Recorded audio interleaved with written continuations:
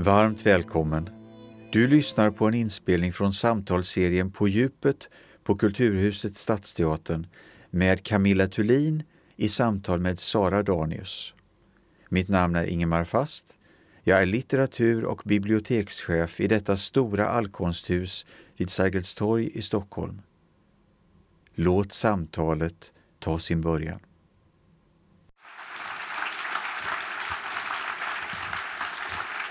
Jag ska be att få hälsa alla hjärtligt välkomna till denna kväll här på Kulturhuset. Jag har sett mycket fram emot den och sett mycket fram emot att få tillfälle att tala mer på djupet med Camilla Thulin.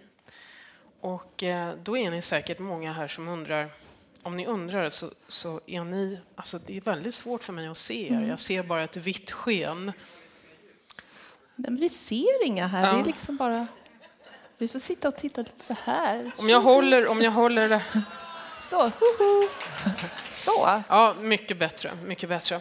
Jo, ni undrar kanske om Camilla Thulin och jag känner varandra.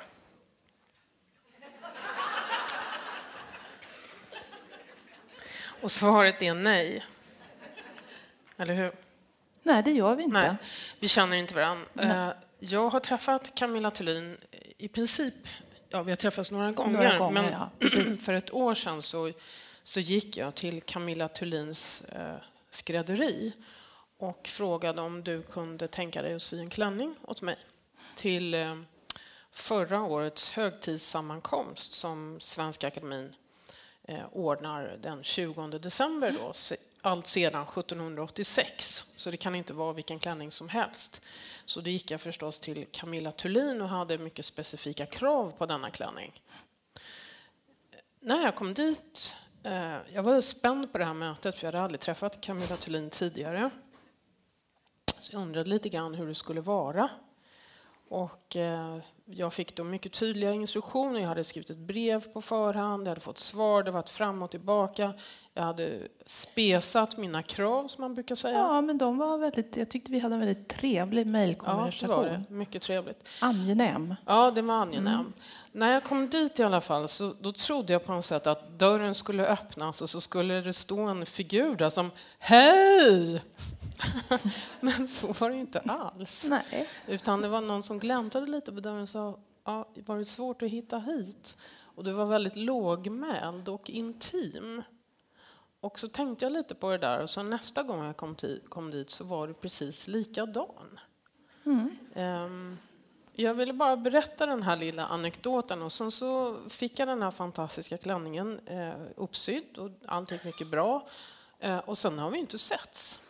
Och sen fick jag det här uppdraget och tänkte vad roligt, det ser jag verkligen fram emot och nu har kvällen inletts. Men jag ville inleda med den här lilla anekdoten för att jag gick verkligen och funderade på det och tänkte att ja, om du alltid är så kan jag tänka mig att det är en del av nyckeln till din framgång. Ja, jag är nog det, tror jag. Jag gillar ju att vara bakom. Samtidigt så tycker jag om att sitta här. Men det är för att jag får sitta här med dig. Och jag blir väldigt smickrad av att du ville göra det här samtalet här tillsammans med mig. Eller att man kom på tanken att vi skulle göra samtalet. För jag tycker när jag väl börjar prata med dig har du och jag vi har så många gemensamma saker som jag tycker du och jag är ju två stränga damer. Ytterst stränga damer. Ja, och ganska lågmälda damer, men vi kan ju skrika till också om det så ska vara. Ja. Har du sett mig skrika till någon gång? Nej, men jag kan tänka mig det. Ja. För vi är nästan födda på samma dag också. Ja, vi konstaterade just det här. Du är 1 år äldre än jag, men nästan samma dag. En dag bara. Ja. En dag skiljer. Ja. Så. Två stränga vädurar. Ja, precis. Det är ju det första tecknet i zodiaken. Det är rå energi. Eller hur? Ja. Ja. Precis. Och då så här sitter vi. Så att då kan det bli så här. Ja, jag har ju då förberett mig som du ser och har lite olika lektyr med mig ifall det är så att vi då mot all förmodan inte skulle ha någonting att prata om. Men jag börjar som om vi inte skulle ha något att prata om så kan vi ju se vart vi hamnar. Så jag tänkte börja med att nämna en bok som alldeles precis kom som heter The Woman I Wanted to Be av Diane von Fürstenberg. Och väldigt många av er som sitter här känner till att det är hon som har skapat den här lilla omlottklänningen som ju var en sensation på 70-talet. Jag har faktiskt sett ett mönster på den när Vogue hade sina stora kataloger som man syr ur med mönster. Ja, de mönstren de köpte jag på 80-talet tror jag det var. Var då någonstans? På NK. Ja, okej. Det var alltså mönsterpapperna, hur man syr en sån. Det är en från Fürsten. Men på den tiden var de snygga. De var inte muttkorta. Nu är de ju muttkorta. De var liksom en anständig längd.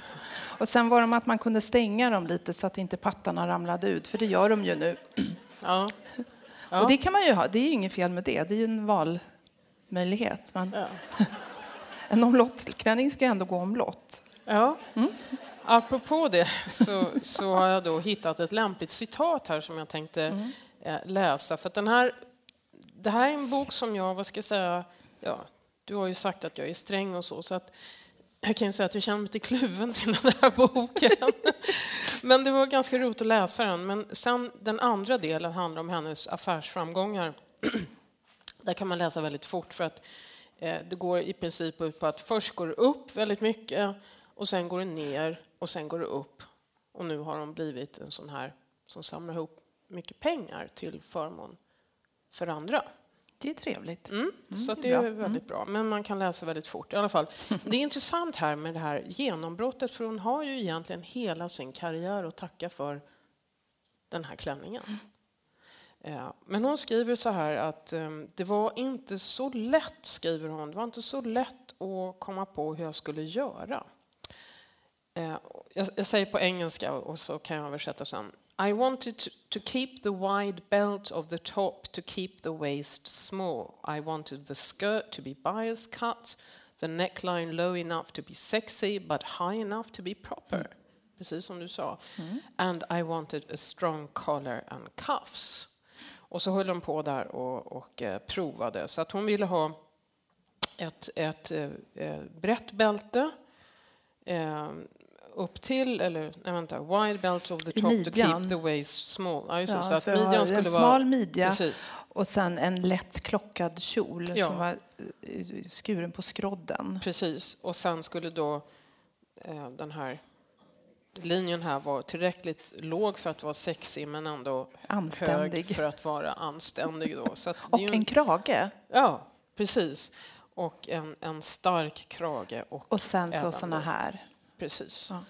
Så att det där höll de på och de var nere i en fabrik utanför Florens och höll på där och la pussel och höll på och provade sig fram och använde sig själva då som modeller, hon och en kollega. Och till slut så hade de hittat receptet. Och hela hennes framgång bygger ju det är ju den. Det är ju den här klänningen. Och sen ett specifikt mönster också som hon hade. Det kommer jag ihåg på mitten av 70-talet. Det var som en bambustänger så här. Och vit botten och så var det bruna bambustänger och blå eller svarta. Väldigt snyggt på en sån klänning. Men de har jag inte sett igen den mönstret. Nej. Så jag hade flera frågor till dig. Dels tänkte jag att på sätt och vis så kan man ju säga att du arbetar i den traditionen. Du gör ju också klänningar, har börjat göra egna klänningar och har vidareutvecklat, många andra har gjort det också, men du har vidareutvecklat den här idén. Lättskötta saker. Ja, jag började med klänningar för... Jag kommer ju aldrig ihåg någonting. Jag ska ju bara framåt hela tiden så jag är ju varken sentimental eller någonting sånt. Så att jag tror jag har hållit på kanske i 5 år med klänningar. Och varför jag gör det därför att mina gubbar som jag jobbar med sa en dag, fan nu har vi en månad på oss där vi inte har så mycket att göra. Ska vi inte ta och utveckla vårt varumärke ändå? Vi har ju ett varumärke som inte säljer någonting.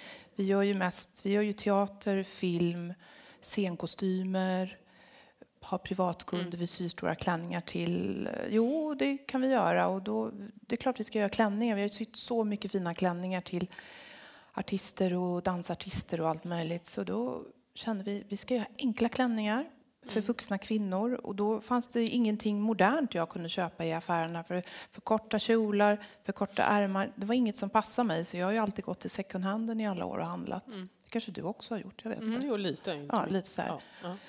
Och alltid haft gamla klänningar. Och sen så har jag haft råd att köpa second hand Armani-jackor från en viss tid som hade midjor och former. Jag vill ha liksom form på mina kläder. Och jag har precis, hade ju en tanke om hur hon ville kläderna ska se ut. Och det har ju jag också.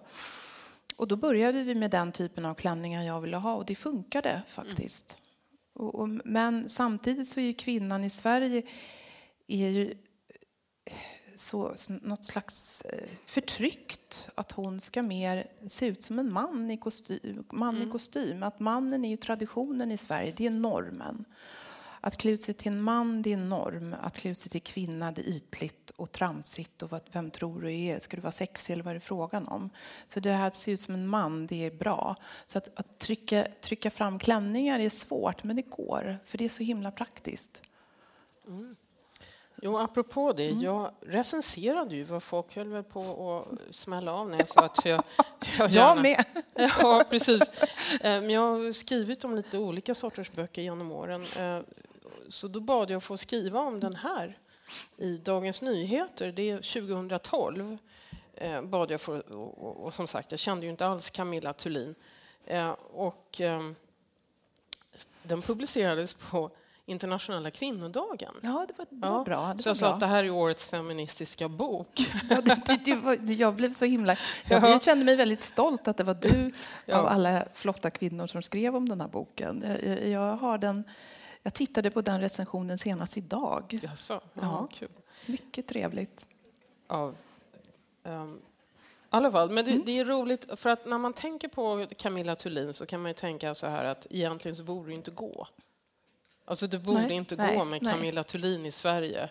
Alltså här har vi en person som då talar sig varm för läppstift och genomtänkt BH-filosofi och minst 8 centimeter på klackarna eller helt platta skor och så vidare och så vidare. Så undrar man, hur kan det här gå ihop i ett land då där folk kämpar med sina livspussel och gäddhäng och massa ungar. Botoxgrejer och se så ung ut som möjligt. Och det är mycket pyssel. Ja, men det här är ju en bok som verkligen har ju sålt väldigt bra och har gått hem väldigt väl. Och du har ju skrivit ett antal. Du kommer ju snart med en ny sån här bok. Snarlik om ett år, alltså oktober 2016. Ja, nej, det blir en annan typ av bok. Det blir mer liksom snapshots med tips. Ja, alltså det kan vara lite... Ja. Nej, jag försöker göra att det inte ska bli det. Vi får Okej. se. Eller så Okej, blir det kan det också bli, eller så blir det inget. Vi får se vad det blir. Ja, hur som helst, det blir en bok i den här serien kan man säga. Men du sjunger också lovsång till strykbrädan och till syskrinet och förespråkar make-up-rutin i 7 steg. Och då undrar man lite grann, hur kan det komma sig att det här blev en sån succé? Och min teori, nu frågar jag ingen fråga här, utan min teori, det är ju att du kombinerar det här, vad ska vi säga, italienska idealet med, alltså jag vill ha en kvinna, du vet, han som står ner på marken och skriker upp.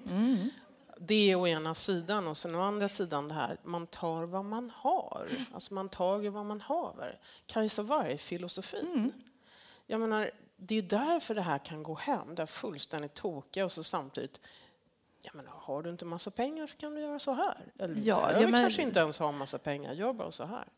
Nej, men man får ju först att se snygg ut. Det handlar ju om att man ska köpa dyrt och det ska vara så flott, det ska vara så himla modernt. Men det stämmer inte. Man kan se jättefin ut med en extremt låg kassa, men man måste bara lära sig hur man gör. Och i vårt land, alltså våra generationer, vi har ju inte den traditionen från barndomen. Vi har ju inte fått lära oss såna här saker för att det har ansetts kvinnoförnedrande att sminka sig, klä sig i klänning, ha en schysst BH. Jag glömmer aldrig när jag började klä mig i riktigt såna här feminina 50-talskläder när jag var 16-17, när jag gick i kläderna och hade form på kroppen.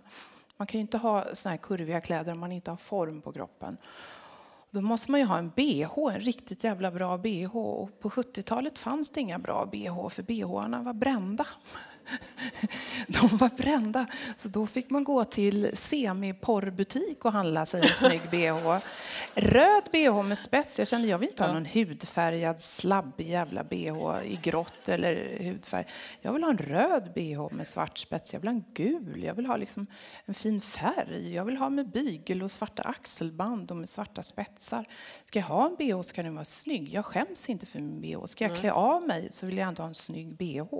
Jag kan klä av mig här för jag har en snygg BH så jag behöver inte skämmas. Så att där handlar det om för min del att bejaka den här kvinnligheten, och det är ingen som har... Min mamma har alltid varit kvinnlig, men jag är uppvuxen i ett herrsamhälle med 3 bröder och en farsa där bara varit idrott och motorcyklar och grejer. Och jag har aldrig blivit en prinsessflicka, men jag har absolut inte hållit på med motorcyklar eller idrott eller något sånt. Jag har tyckt mycket roligare med spetsar och siden och grejer. Och för den skull har jag inte gått in i flickstadiet. Jag känner så här, jag tänker som en karl men vill se ut som en kvinna. Mm. Det ska vara pragmatiskt och det ska gå fort, ska det gå. Fort och snabbt och lättskött. Ja, jag kan ju då berätta att det är devisen i den här boken. Att vara som en man eller bete sig som en man och klä sig som en kvinna. Ja. Och det upptäckte Diane von Fürstenberg väldigt tidigt och det blev hennes levnadsmotto. Ja, hon är jättesnygg fortfarande i 75-årsåldern med stort långt hår. Och är man 75 år och kvinna kan man ju inte ha långt hår. Det ska man klippa helst. Långt hår kan man ju inte ha. Ja, det är så mycket regler för oss vuxna kvinnor. Det är det jag har stört mig på, tror jag. Det har jag stört mig på från sedan jag var tonåring. Ja, precis. Och nu är det som om din tid är kommen. Ja, vår tid är kommen. Din också. Ja, tack. Tack för komplimangen. Men ändå, om jag får returnera den. Det är ändå så att din tid är kommen sedan ett antal år tillbaka. Så ditt koncept, om jag får säga så, har vunnit mark och verkligen folk har fått upp ögonen för det. Känner du inte själv så? Sedan ett antal år? Jo, jag kan känna att jag är den enda, så att säga, mediala människan i Sverige som hejar på den vuxna kvinnan. Att ni behöver inte gå och spruta botox i fejan.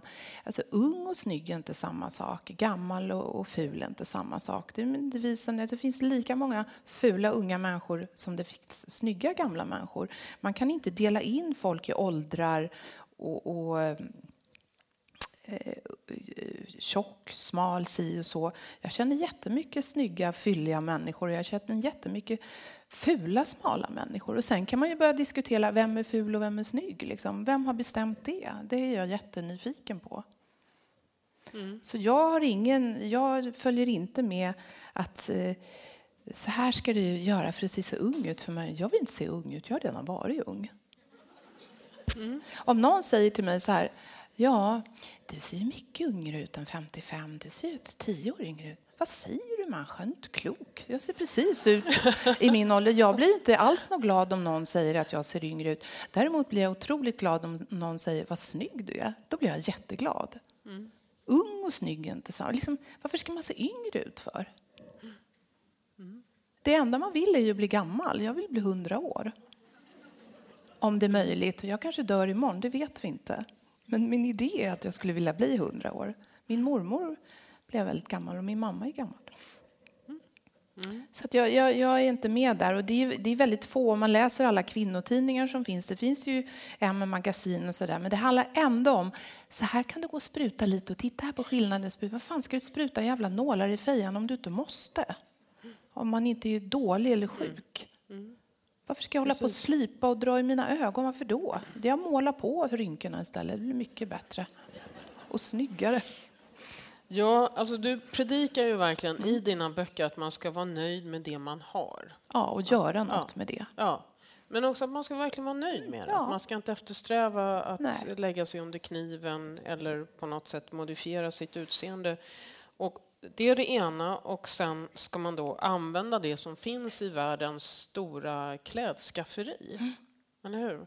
Man ska gå och handla second hand, man ska piffa upp gamla kläder och så vidare. Ja, efter fantasi och kanske efter vad man har för kassa. Jag menar, jag har aldrig varit haft någon privat rikedom och jag har ändå velat se flott och rik ut och då får man gå i second handen. Och när jag var 18-20 år, jag gick omkring i Dior-klänningar som jag hade köpt på Myrorna för typ 100 spänn. Och det tyckte jag var urlyxigt, verkligen lyx. För jag visste ju vad det var. Det var ingen annan som visste vad det var. Och jag hade bara lyxkläder och jag har det fortfarande om jag köper någonting så att säga nytt. Men jag köper aldrig något nytt förutom mina egna kläder. Då går jag till second handen och köper något som kanske har kostat 10 000 köper jag för 1000. Det var min budget tål. Och samtidigt är jag så tacksam för de kvinnorna som har råd att köpa de här väldigt dyra kläderna och sen lämnar in dem i second hand så att jag sen kan komma och köpa dem. Och sen när jag är trött på dem själv lämnar jag in dem igen. Så kläderna, väldigt högkvalitativa kläder har ju en lång livslängd. Det har ju inte, kedjekläderna har ju ingen lång livslängd. Men köper du en Prada-blus eller en Gucci-topp eller vad det nu kan vara eller går och syr någonting, då lever ju det plagget. Och jag vet ju människor som kommer fram till mig och säger åh vad roligt att du har köpt min jacka. Då blir jag jätteglad. Jag tycker det är fantastiskt. Ja. Det är ju väldigt roligt att läsa Camilla Thulins böcker. Din lidelse och passion märks överallt. Och du har starka åsikter, det vet vi redan. Du är en sträng person med tydliga och ibland ilskna åsikter. Men det är aldrig tråkigt att läsa dig. Men dessutom så finns det ju en lite djupare tanke. Och den är fascinerande och den går ut ungefär så här på att ett av skälen till att vi kvinnor då i Sveriges mest jämställda land, i världens mest jämställda land, ett av skälen till att vi då klär oss så ängsligt då som små farbröder. Vi ser ut som små mäklare jag antar att vi inte har så många mäklare på publiken. Jag vet inte om de sitter där bak kanske. Nej, men de kan också få men de har ju blivit intalade att de ska se ut så. Ja. Det här hur man ska klä sig. Man ska inte, som kvinna ska man inte väcka uppmärksamhet. Nej, men det är det som är så intressant. För att när man skrapar på ytan då, för att du för fram här att man ska vara nöjd med det man har. Man ska inte klaga på sin ålder. Man ska vara just den ålder som man har. Det är det man ska vara. Man kan gärna hitta billiga kläder, second hand och så vidare. Allt det här. Gärna dyra, ja. Men den djupare tanken är också så här att när man väl börjar klä sig som kvinna, alltså på något sätt visa formerna som man då har här eller där eller var det någonstans, nu kan vara, så händer någonting. Man har då kvinnliga kläder för då börjar folk omedvetet förvänta sig att den här personen också ska stå för sina åsikter. Så kan det nog vara för att då är det ju om man tar ett regelrätt affärsliv, de kvinnorna som byter sina kostymer mot klänning, högklackad sko och en frisyr och lite smink, det händer grejer, då har folk respekt för dem. Men klär man ut sig till en man i affärslivet, varför ska jag som kvinna klä ut mig till en man? Man ska inte glömma bort att när man föds så mannen står ju högre än kvinnan, så är det bara även i vårat jämlika samhälle Sverige. Vi är bara grundblåst det här tycker jag, det är bara blåst så in i helvete. Men vi har fått för oss att kostym, byxor, kavaj och skjorta, det är det man föds i, det är normen och så ska man se ut. Och jag känner nej, man är utklädd. Varje människa klär ut sig till någonting, man gestaltar någonting. Och jag är stolt att jag är en kvinna och jag vill gestalta en traditionell kvinna på utsidan. För jag tycker att det är roligt att klä ut mig, jag tycker det är roligt att sminka mig, jag tycker det är roligt att ha högklackade skor och ha klänningar och se ut som någonting. Det tycker jag är roligt. Jag vill inte klä ut mig till en anonym farbror. Och det är inget fel. Men om ni tänker så här, om jag ser en hord kvinnor i kostym Snygga kostymer, fina skjortblusar, snygga frisyrer, fyrkantiga glasögon, en lågklackad sko. Jättesnygga, sportiga, trevliga kvinnor. Då kan jag bli så här, för fan, jag ser en grupp transvestiter och jag älskar transvestiter. Så här, ciao, hej. Och då har de ju klätt ut sig då till det högre könet. Men ser man däremot en herre som klär ut sig, en seriös herre som klär ut sig till mig, då börjar man ju skratta. Just han säger, fan en jävla transvestit. Och så skrattar man och tittar och Och det är klart man gör det, tänker jag då. Varför man gör det? Man har absolut ingen rätt att göra det. Det är helt vidrigt att göra det överhuvudtaget. Han vill gestalta en kvinna och klä ut sig till en kvinna. Vad är det för fel med det? Jo, felet är varför man skrattar är därför att varför vill en person med hög status klä ut sig till en lågstatusperson? Det är det det handlar om, ingenting annat. Jag är helt övertygad om det. Så när jag har mina chefsseminarier med mina chefskvinnor på jättehöga nivåer, när jag berättar den teorin för dem, nästa har alla klänning. Så alltså det lilla kvinnliga man kan få ha kvar, kan man inte få ha kvar det? Ja, visst. Ja, men du har ju rosettblus och alla säger rosettblus kan man inte ha, det är så himla tantigt. Jag tycker det är bland det snyggaste som finns att ha en snygg rosettblus och puffiga armar. Vad bra. Nej, men jag har ett helt bibliotek hemma. Med rosettblusar. Ja. Jag tycker det är underbart snyggt. Det är så feminint istället för en liten skjortblus med en krage. Ja. Sjukt snyggt är det. Alla ska ha en rosettblus i garderoben. Men då kommer man säga, nej det är så himla tantigt. Vadå tantigt? Man är ju en tant. Kan inte jag få vara tant i fred? Jag är ingen tjej. Men nu när vi pratar om det så kommer jag osökt att tänka på en helt annan sak. Osökt, lägg märke till det. Nu kommer den där. Osökt. Ja, alltså vi kan ju vända på steken lite grann också. Här sitter jag med en sån här, vad ska jag säga, lite mer avantgardistisk modetidning. En svensk... Det är lite hipstertidning skulle jag vilja kalla det för. Nej, nu är jag som bestämmer. Ja, okay. Det är en modetidning i alla fall. Och jag kan rekommendera den. Och jag har bläddrat igenom den och hittar, apropå det här som vi talar om, män som klär sig som kvinnor, kvinnor som klär sig som män. Och vi vet ju alla att det är en rörelse på gång överhuvudtaget. Och var vi hamnar, det vet vi inte riktigt ännu. Men det är på väg en uppluckring. Lite försiktigt här och där. Bland unga generationer. Den absolut. Unga gardet, inte bland vårat garde här tror jag. Nej, lite. Men jag tror öppenheten är större bland yngre. Absolut. Ja. Men vi ser en yngre generation, inte hela generation, men lite här, lite där, punktvis. Där det finns en stor öppenhet. Och det har naturligtvis alltid funnits kvinnor som har, nu det är väl bara ni som sitter längst fram som kan se, men det här är i alla fall en man, så vitt jag kan se, med stort orange krulligt hår och så har han då en knytblus i ett väldigt häftigt material. Och det här är ett nummer som bland annat handlar om Gucci. Som har en ny designer som ritar, som har skapat delvis nytt uttryck men för samtidigt Gucci. där med rosettblus för herrar, det har ju förekommit liksom 1800-tal, 1700-tal, 1600-tal.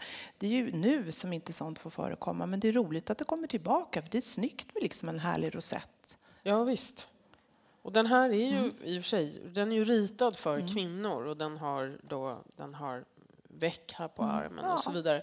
Men det här är så att säga, det är en annan trend som vi ser i den yngre generationen. Jag har tänkt på det på senare tid, och det är säkert naturligtvis många här inne gjort också, att man ser en förändring inom modevärlden överhuvudtaget. Det är fler kvinnliga formgivare och Absolut. det är fler kvinnliga modefotografer. Det tror jag är den viktigaste trenden. Vad tänker du om det? Jag vet inte, jag tänker inte så mycket på det, men jag tycker det är intressant att den yngre generationen, att killarna vågar klä sig i rosettblus, ha långt hår och klä sig på ett lite annorlunda sätt, i och med att för den vuxna kvinnan har det varit med att man nästan ska klä som en herre för att det ska vara okej. Och att i de yngre generationerna så luckras det upp och blir en blandgrej av det. Och sen så är det intressant med kvinnliga modeskapare och kvinnliga modefotografer. Vad som kan vara intressant med det är vad som kommer hända är att förmodligen kommer lönerna sjunka och arvodena sjunka för kvinnliga modefotografer och kvinnliga modedesigners. Som när kvinnorna blev veterinärer, tandläkare och läkare så sjönk ju lönerna. Jag har en lika bra lön som mina företrädare. Det är jag mycket tacksam och nöjd med. Men i min värld, när jag jobbar på institutionsteatrar som kostymtecknare, då måste jag bråka mig till för att få samma arvode som en manlig stjärnscenograf. För det ska man inte ha. För är man en kvinnlig kostymtecknare så ligger man där. Manlig scenograf ligger här. Och det är 2 likasinnade jobb. Så det där är lite intressant. Så men det finns ju både bra kvinnliga unga modeskapare som det finns dåliga och vice versa och fotografer. Men jag tycker det är jättebra att det kommer in och blir 50-50. Jo, och det är intressant också. Jag tror att det kommer att förändra, särskilt att det finns fler och fler modefotografer. Att det är kvinnor då som tittar på kvinnor genom kameraobjektivet. Jag tror att det kommer långsamt bidra till en förändring av estetiken. Men kvinnor tittar ju inte alltid på varandra ur bästa ögon på något sätt. Nej, men på ett annat sätt. Ja, på ett annat sätt. Och ibland vet jag inte, det är ju både bra och dåligt liksom hur en manlig fotograf tittar ur kvinnors... Jo, visst, det är naturligtvis en väldigt stor spännvidd. Om vi kan tala om Irving Penn till exempel. Hur han ser på de kvinnor som han fotograferar. Man kan inte jämföra med Helmut Newton, en sorts inte på något sätt. Porr. Bara... Så att det är 2 olika världar, absolut. Men jag har ändå lekt med tanken att det är ändå på väg en förändring inom. Alltså en långsam förändring som kommer att förändra stora delar, inte hela. Men vissa inslag i modevärlden till det bättre. Där man gärna kan se då kvinnan som en varelse i egen rätt som inte bara är ett smycke på mannens arm. Jag kan titta, jag vet inte liksom, jag har ingen aning för jag tittar ibland när jag tittar på man tittar på visningar på alla de här stora liksom riktigt stora konstfulla modeskaparna som både är kvinnor och män och där kan jag titta liksom på kläderna, kan jag ibland titta på de här manliga modeskaparnas kläder. Jag känner de där känns mer feminina, de vill jag hellre ha. Och vice versa. Men det är ju en smaksak. Vem är man? Hur vill man se ut? Hur vill man gestalta sig själv?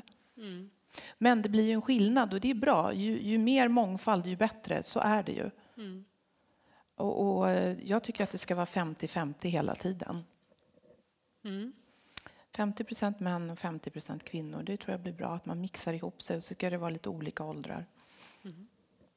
För jag menar, de här äldre kvinnliga modeskaparna, de är ju fantastiska. Det finns ju flera stycken, Norma Kamali och Donna Karan, Mukja Prada. Det finns ju några riktiga sådana high shots som gör stora affärer också. Som är bättre än de manliga. Ja, absolut. Flotta tanter. Så det där är intressant. Men det där gäller väl också inom väldigt många utbildningar nu att det är mer kvinnor än män. Och så kommer det ju vara ett tag. Och det är ju bra att det är så. Och sen måste det ju vända så att det blir både och. Och jag vet inte hur det är på Beckmans och de skolorna. Hur det ser ut på hur många kvinnliga elever är jämfört med manliga elever på modelinjen till exempel. Nej, det vet inte jag heller. Det kanske Carina vet. Vet du det? Det är också intressant att se hur många som väljer det. Men det är det där för min del liksom att uttrycka mig med kläder och så. När jag gör opera, teater, vad som helst, så tycker jag det är kul att man ska klart. Jag tycker absolut att en kvinna ska ha kostym. Men varför har man inte hela kittet om man har liksom en snygg skjorta med en snygg slips? Liksom man har liksom, kör hela vägen, att man verkligen tar det här manliga och gör någonting, så då kan det ju bli extremt feminint. Men det där som inte är någonting. Man har snygg näsduk och kanske har tvåfärgad sko, riktigt snygg kort frisyr och kanske några snygga örhängen och hur man nu väljer. Varför kör man inte den? Varför kör man någonting mellanmjölk? Men det är väl mycket hur vi är här. Mellanmjölk, finns det någon annanstans? Och alla jävla lättprodukter och sånt där, allt sånt. Ja. Jag vet inte. För det är ju fint. Jag menar, om man gör all in och klär ut sig till en man, det är snyggt. Men när det inte är någonting. Jag tänkte bara gå tillbaka lite grann till Diane von Fürstenberg och ta henne som den ena extremen och sen ta den andra. Diana Vreeland, den legendaren, Vogue-redaktören, som är hon är verkligen en legendar sedan ett antal år. Hon gäller ju fortfarande. Ja, absolut. Och det är fascinerande för hon har liksom inte... Hon har gått ur tiden, men hon finns fortfarande kvar i ett sånt här ouppnåeligt ideal. Har du sett Full galopp, Fria Teatern? Där Håkan spelar Diane Vreeland. Just det. Ja. Och jag har gjort kostym dit. Det är jättebra, jättebra. Och det funkar utmärkt. Han är ju utklädd till en kvinna. Det funkar jättebra för han går all in och det blir på riktigt. Har någon här sett den? Den har ju gått i 10 år. Titta vad bra, mycket bra. Så det är ju kul också att en man gestaltar en kvinna. Det går ju alltid alldeles utmärkt om det är en bra aktör som tycker att det är kul. Så jag tycker att man ska få klä ut sig till den man vill klä ut sig till. För det handlar ju ändå om att man klär ut sig till någonting. Vad klär man ut sig till? Nej, men många klär ut sig till typ ingenting. För man känner men jag ska inte synas och jag ska inte ta någon plats. Och nej. Istället för kanske klä ut sig till någon. Man kanske sätter på sig någon färg eller man hittar på någonting. Alla är så rädda för att ta plats. Och man har ju ändå fått en liten plats här på jorden. Även om man är kvinna har man fått en liten plats. Som man faktiskt kan... Alltså man har ju bara ett liv och det är ju roligt att klä ut sig. Och jag tycker att jag klär ut mig varje dag. Jag har ju en liten naken, ledsen kropp och så klär jag på den i lite olika saker och så blir det någonting av det. Det blir ju en gestalt. Så när man kliver ut ur sin privata sfär, sitt hem, då har man ju klätt ut sig till någonting. När du är hemma då? Hur jag ser ut då? Jag kan se ut så här hemma. Eller så har jag, oftast när jag är hemma, då är jag så trött. Så då har jag ett par mysbyxor och så kan jag ha en tröja med hundar på eller katter eller någonting. Det gillar jag. Men så smink har jag örhängen och alltihopa. För jag är mycket i tvättstugan och rör och röjer runt och städar och ute med hundar och håller på och joxar liksom. Det är min hobby. Medan andra är på spa så är jag i tvättstugan. Jag spar mina kläder. Min och makens kläder. Ja, det låter väldigt bra. Men jag blir inte nyfiken när du vaknar. Alltså går du direkt till köket och gör kaffe? Eller går du till badrummet och gör dig fin? Nej, jag går upp och så går jag och sätter på P1. Ja. Och kanske BBC. Ja. World, för jag ska se vad det är som händer. Och sen gör jag lite kaffe. Och går och städar kanske efter nattens... Maken har varit i kylskåpet. Så städar jag lite efter det. Okay. Städar lite. Så går jag omkring där och grejar lite. Och gör lite mat till hunden. Och så håller jag på så där och packar lite väskor. Och sen går jag och tar mig en dusch och gör mig i ordning. Okay. Och sen så skäller hunden och vill komma ut och ha mat. Men då har jag haft min nyhetsstund där ett tag. Och maken ligger i sängen då? Ja, maken jobbar ju sent. Jaha, ja. Just det. Maken jobbar på teatern så han är ju inte hemma förrän typ 11-12. Så han har nattpass och jag har morgonpass. Det är jättebra. Så vi har väldigt olika tider. Ja, men det går fint det också. Talat ganska mycket om samtiden nu kan man ju säga. Så se, jag har skrivit upp några saker här för att se om det är någonting som jag har glömt. Nej, jag kommer inte ihåg allting utom det här som jag tänkte ta upp nu. Balzac, den store 1800-talsförfattaren som dog ungefär 50 år gammal och som skrev tanken svindlar. Alltså han skrev ett 80-tal romaner. Fettpärlan. Ja, nej, det är Maupassant. Det var många, för den har jag läst. Det är ju samma tid, eller hur? Lite senare. Men bara lite. Ja, lite. Alltså lite senare bara. Men Balzac, han föddes 1799 och dog 1850 om jag inte minns helt fel. Ja, då är den här senare. Ja. Men i alla fall, men han föddes 10 år efter revolutionen och växte upp i hela det så att säga, efterscenariot efter franska revolutionen. Och franska revolutionen är ju förstås ingen historisk punkt. Det är ju en lång process som har förberetts och så vidare. Och så vidare. Men vad som man kan se, vad som verkligen förändras, det är inte första gången vi ser social rörlighet, men nu äger den rum på ett nytt sätt. Och det är också förstås långa processer. Men nu har vi ett, ska jag säga, i egentlig mening demokratiskt samhälle där det är möjligt för vanliga människor att röra sig och komma i kontakt med väldigt många olika människor från andra samhällsklasser. Och det främsta medlet som man har till sitt förfogande för denna sociala rörlighet, det är naturligtvis kläderna. Kostymen, ja, precis. Och därför, det är ett av skälen till att kläderna blir så vansinnigt viktiga i 1800-talsromanen. Det har naturligtvis förekommit kläder tidigare. Men det intressanta är när man läser Balzac och när man läser Stendhal, då inser man att det här är inte bara rekvisita. Tar vi bort kläderna från deras romaner så faller handlingen samman. Och jag har tänkt mycket på det där. Det är förbluffande lite skrivet om kläderna, vad som händer med kläderna i de här romanerna. Och jag har skrivit en del om det, och jag har också insett att om man vill förstå det som är mest radikalt med de här författarna, så är det kläderna man ska skriva om. Det är inte de här till synes tidlösa sakerna. Vad det nu kan vara, historiska, politiska ideal till exempel, eller estetiska ideal eller sådana saker. Utan det är det här ytligaste av ytliga, nämligen kläderna. Har du tänkt någonting på det? Men kläder är ju extremt intressant. Det är därför jag talar hela tiden om att man klär ut sig till någonting. Och på de här tiderna kunde man ju, alltså efter franska revolutionen så slaktades ju alla stora kjolar, alla stora frisyrer. Kläderna blev ju mer användarvänliga, kan man säga. Karlarna fick nättare kläder, framförallt kvinnorna fick ju helt annorlunda kläder. Man släppte korsetterna. Så där blir ju kläderna extremt förfinade i förfinande material, små band och små rosetter och frisyrer. Det är mycket mer puttinuttigare än 1700-talet och 1600-talet, som är voluminöst och groteskt mer eller mindre. Men det är ju snyggt på bilder, men att gå omkring i det går ju inte. Det är en omöjlighet.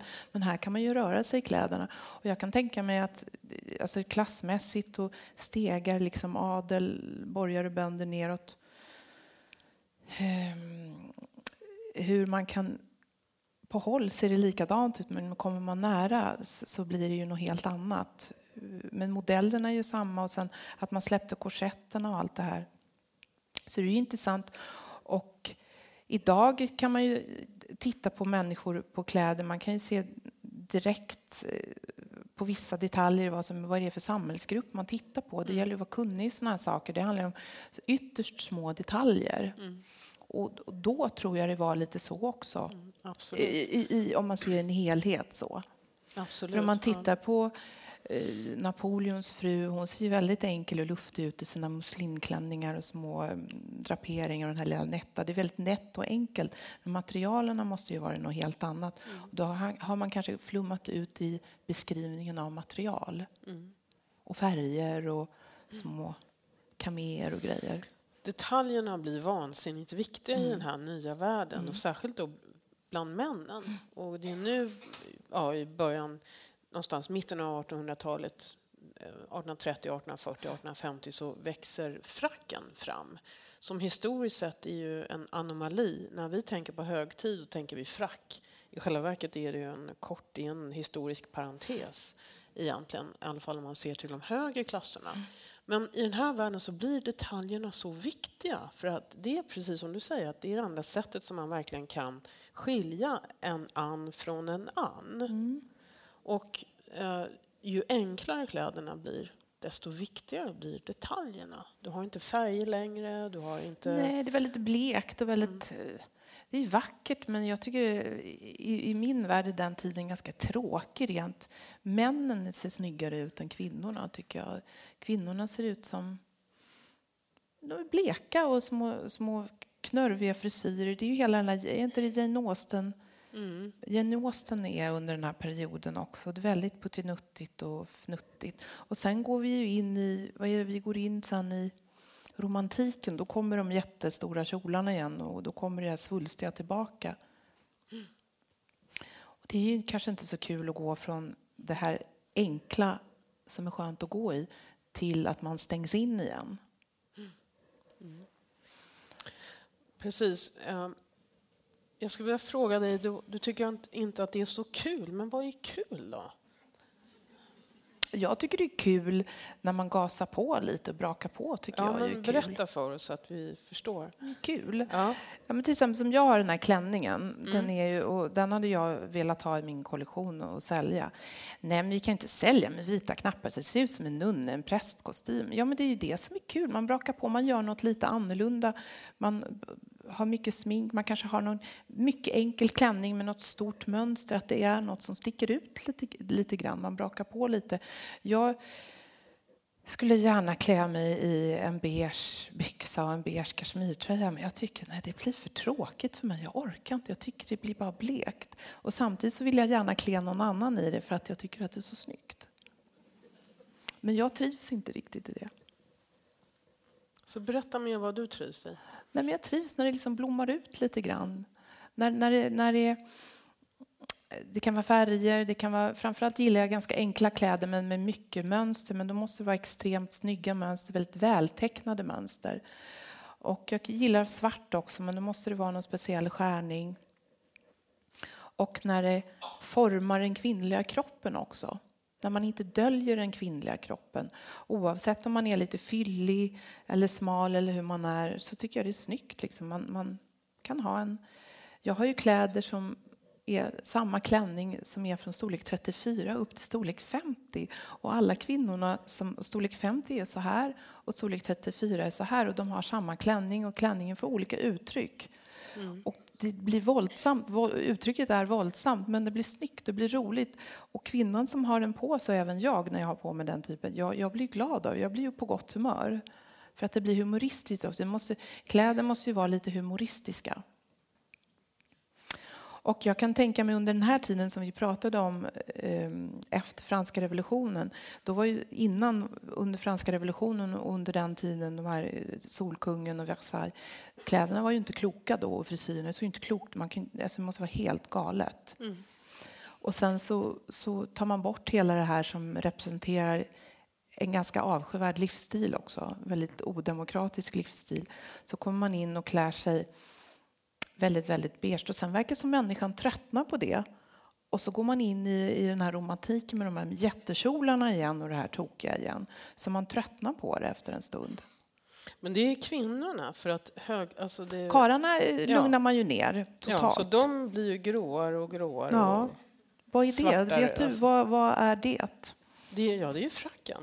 Jo, men jag tänker att varför väljer mannen att från att ha varit verkligen som en urflott påfågel värre än kvinnorna? Jo, varför det blir så, det kan jag inte svara på. Men det finns ju många böcker som är skrivna om det där. Som handlar om att mannen blir så att säga bakgrunden mot vilken då kvinnan ska fullständigt då blomma ut. Ja, man lägger ner alla sina pengar på smycken och hur rik man är, hur fina kläder. Ja, så måste det i vara. festliga sammanhang. Men så att egentligen kan man säga att det mode som verkligen förändras under 1800-talet, det är inte kvinnornas mode utan det är männens mode. Och det är lätt för oss att glömma bort det. Och jag tänker ibland på i min nya befattning att det vore ganska intressant att studera, försöka ta reda på 1786. Hur såg akademiledamöterna ut? Vad hade de på sig några år före franska revolutionen? Men de hade ju naturligtvis inte frack. Men de hade förmodligen kanske inte våldsamt festliga kläder. De här vackra rockar med broderier och helsiden skräddarsytt. Knäbyxor, silkstrumpor och skor i samma färg och tyg och peruker väl? Ja, förmodligen. Och sen någon gång rosettblusar. Ja, alltså kanske lite nertonat, men ändå någonting åt det hållet. Fiffigt, absolut. Ja. Och sen någonstans där i mitten av 1800-talet så är det en långsam förändring och som plötsligt har alla frack. Och nu är det otänkbart att tänka sig de här högtidssammankomsterna utan männen i frack. Nej, det de får pynta sig med är ju med massa medaljer. Mycket medaljer och krås, och sen om man är doktor i så man har sammetskrage med lite brodyr och grejer på. Så det är kul att se de här karlarna som är väldigt behängda. Vad heter han? Olof Johansson heter han. Är mycket behängd. Anders Wall är väldigt behängd. Har alltid mycket snygga dekorationer. Snygga broscher med diamanter. Stora kraschaner och saker. Det tycker jag är snyggt. Jag blir alltid väldigt uppiggad. Det ser inte så grått ut. Ja, och sen så gör ju kvinnan då sitt inträde. Och blir den första kvinnan i Svenska Akademin, om vi då ska gå in på Svenska Akademin lite grann. För det är rätt så intressant. Jag har tänkt en del på det där. Ja, hur du ska se ut. Ja. Hur du ska gestalta dig själv. Ja, precis. För det handlar ju om en gestaltning. Ja. Hur du vill se ut. Ja. Hur vill du se ut? Ja, ungefär så här. Nej, men det här är vardagsklädsel då. En knytblus. Och det kan vara en kjol eller det kan vara långa byxor. Och det tycker jag är fantastiskt. För då har du knytblusen. Det är ju istället för att ha en slips har man ju en stor rosett. För du skulle lika bra kunna ha en vit skjortblus. Och det skulle vara snyggt, men det där är ju finare. Ja, det är mycket roligare. Men när du ikläder dig högtidsdräkten, hur många gånger om året är det? Det är en gång. Och hovet har högtidssammankomsten äger rum den 20 december. Men du är på Nobel också väl? Men det är en annan sak. Ja, då har du en annan dräkt. Alltså, ju mer man tänker på det här, desto intressantare blir det, tycker jag i alla fall jag. Men... Ja, jag tycker det också. Ja, vad bra. Jag vill veta. Jo, men då är det så att när du blir invald som ledamot i Svenska Akademin, då gör du ditt inträde. Du tar ditt inträde vid högtidssammankomsten den 20 december och den har ägt rum på exakt samma sätt som 1786. Ja? Okej. 1914 så händer någonting historiskt. Den första kvinnan blir invald och det var Selma Lagerlöf. Det är exakt 100 år sedan. Ja. Och då inträffar ju någonting. Hur 17 ska man klä sig? Och hovet har faktiskt en beteckning för det här. Och de kallar det för, vad kallar de det för nu? Kontorsfrack. Kontorsfrack, vad intressant. Jo, så att man måste skilja på... Och det är damernas dräkt till kontorsfrack? Nej. Alltså alla som ska gå på högtidssammankomsten, då är det liksom det finns olika typer av högtidsklädsel. Och på Svenska Akademins högtidssammankomst, det är ju ett offentligt sammanträde som äger rum i det offentliga enda gången. Annars är det alltid stängt. Men då äger det rum inför publik och då ska man ha kontorsfrack. Och det ska ju även då kungafamiljen ta hänsyn till. Alltså det här är ingenting som står, men alla vet att det kallas. Ja, men det är intressant. Det kallas för kontorsfrack. Okej, så hur klär du dig då som kvinna i ett sällskap där alla männen kan ha då en frack att tillgå? Det kräver lite tankarbete. Du kommer inte dit som ett smycke på en mans arm. Eller hur? Nej. Du ska vara strängt och strikt. Du kommer dit i egen hög person. Och du vill förmodligen inte visa en massa hud. Nej. Något. Men du vill kanske visa lite former. Lite diskret så här, hoppsan. Det var inte en gubbe ändå. Liksom. Vad sa du? Det var inte en gubbe. Nej, precis. Så här, oj, titta där. Så här. Men väldigt diskret. Ja, och så ska det inte vara för mycket färg. Det ska vara ganska diskret. Det kan vara marinblått, det kan vara mörklila, det kan vara grönt, det kan vara svart och så vidare. Men det ska inte vara aprikos och stora... Det blir liksom en kontorsaftontoalett. Ja, så kan man säga. Men liksom det kräver lite eftertanke, speciellt om man verkligen vill gestalta någonting med sin klänning. Så det var faktiskt bland det roligaste jag gjorde den hösten när jag bestämde mig för att låta sy upp en klänning till det tillfället. Och personen jag talade med förstod ju precis. Så vi skapade en klänning som fungerar perfekt för den stunden. Men den fungerar överhuvudtaget inte på Nobelfesten. För det är en helt annan frack. Det är en helt annan. Det är en helt annan frack. Men även där, ständiga sekreteraren som nu gör debut måste förstås tänka efter även där. Ja, prick. Och hur blir det nu? Hur blir det nu i år? Ja, nu är spänningen olidlig. Ja. Ja. Blir det något stort? Vi får se. Va? Vi får se Ja. vad det blir. Ja. Nej, men det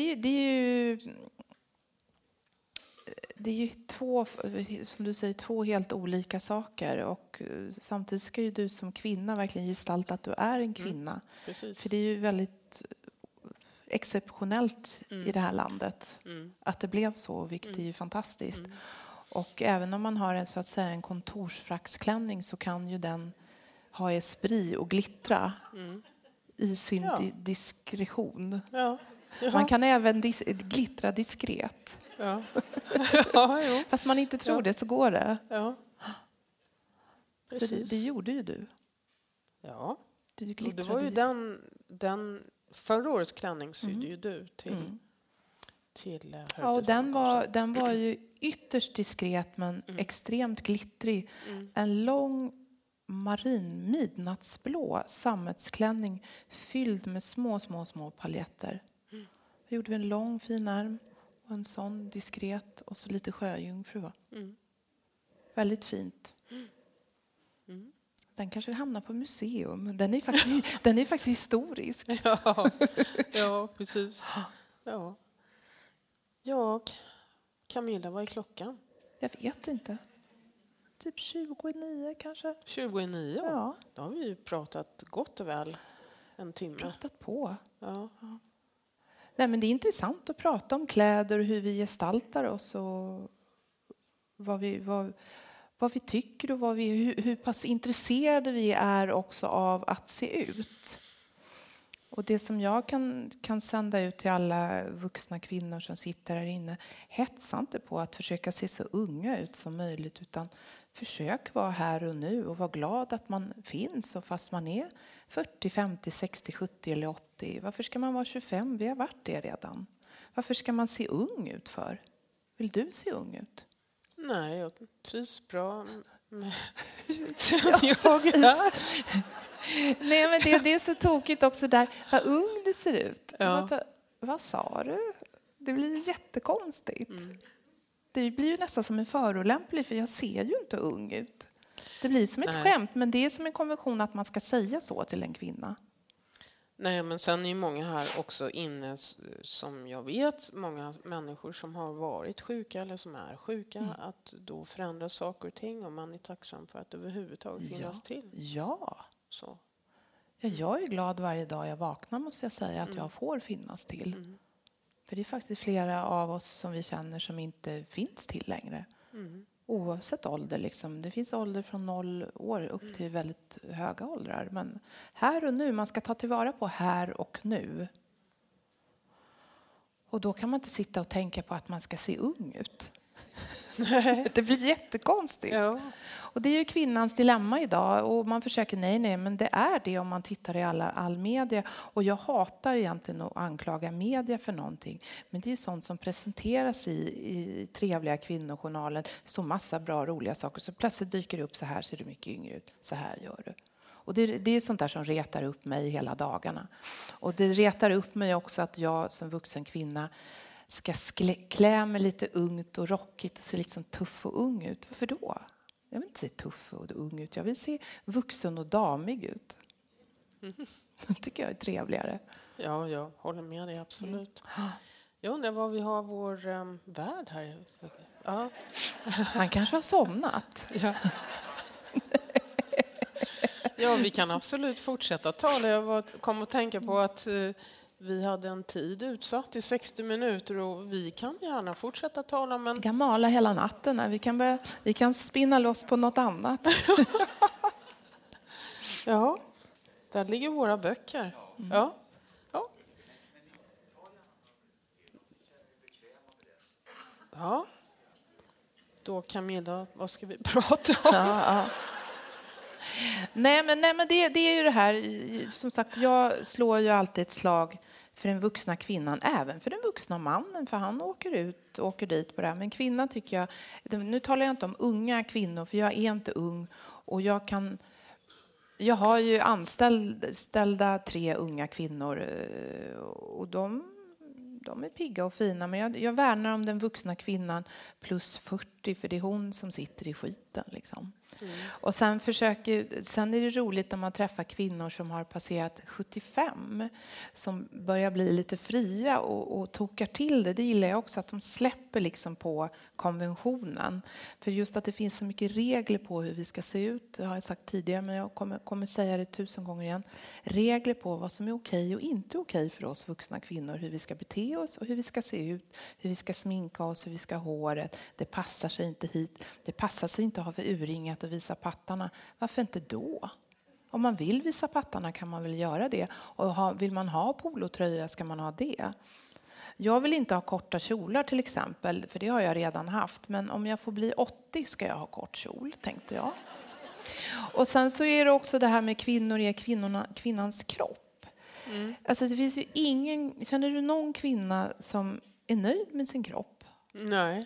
Nej, den kvinnan klagar jämt. Nej, men du vet, jag kan inte ha bälte i midjan för jag har så breda höfter. Vad sa du? Det är väl då du ska ha bälte, för du har ju en smal midja och breda höfter. Nej, men det är inget snyggt. Men det är liksom ett traditionell kvinnokropp har ofta lite höfter i och med att det är kvinnan som ska bära barnet. Och då är det fel att ha breda höfter. Helst ska man se ut som Madonna med tränade muskliga armar. Och det ska man ju absolut göra om man ser ut så, men man ska eftersträva det. Och breda axlar är också väldigt snyggt med kvinna och så. Och så här om året, eller det var ju några år sedan när den underbara människan, snygga människan Christer Lindar blev utnämnd till Sveriges sexigaste kvinna. Det tycker jag också är väldigt intressant. Och jag älskar honom, han är fantastisk och som kvinna ser han verkligen ut som en megatransa, jättefantastisk. Men hur än en kvinna ser ut så har hon alltid klagomål på sin kropp. Nej, jag kan inte ha ärmlöst för jag kan inte visa armarna. Varför kan du inte visa armarna? Nej, men de sladdrar och de är så runda. Vad är det för fel på dina armar? Men knäna kan du minsann visa. Korta kjolar kan du ha, men inte ha ärmlöst. Jag fattar ingenting. Armarna är ju mycket finare. Knäna är också fina, men just den här svenska kvinnan och den korta ärmen och ärmlöst, det är också något. Jag vet inte var det kommer ifrån. Vet ni det? Nej, men de är så tjocka armarna. Vad säger du om dina armar? Jo, jag är begåvad med ganska bra armar. Ja. Så att, du visar armarna? Ja, inte gärna. Inte på vintern. Nej, men jag man gillar långärmat. Men kanske på sommaren? Ja, på sommaren. Ja, absolut. Nej, men jag fryser jämt också. Här händer någonting. Men jag tänkte också säga det att jag befinner mig i en intressant situation. För att jag är nu strax över 50 och i ett sammanhang där jag då är en av de absolut yngsta. På jobbet, ja. Ja, på jobbet. Ja. Och i de här sammankomsterna som äger rum då på torsdagar så är jag en av de absolut yngsta och är nu dessutom, säg det inte högt, men den som bestämmer. Alltså, den som bestämmer. Ja, men det är ju som du är en fjortis där bland de där. Vad sa du? Du är en fjortis i sammanhanget helt enkelt. Ja, precis. Så det känns väldigt bra och så att det är mycket bra. Det är bara att fortsätta bestämma mer. Ja, så det är bra. Är de arga på dig då? Nej, när du bestämmer? Nej, jag får återkomma till det. Jag måste vara lite diskret när det gäller de här sakerna. Ja, precis.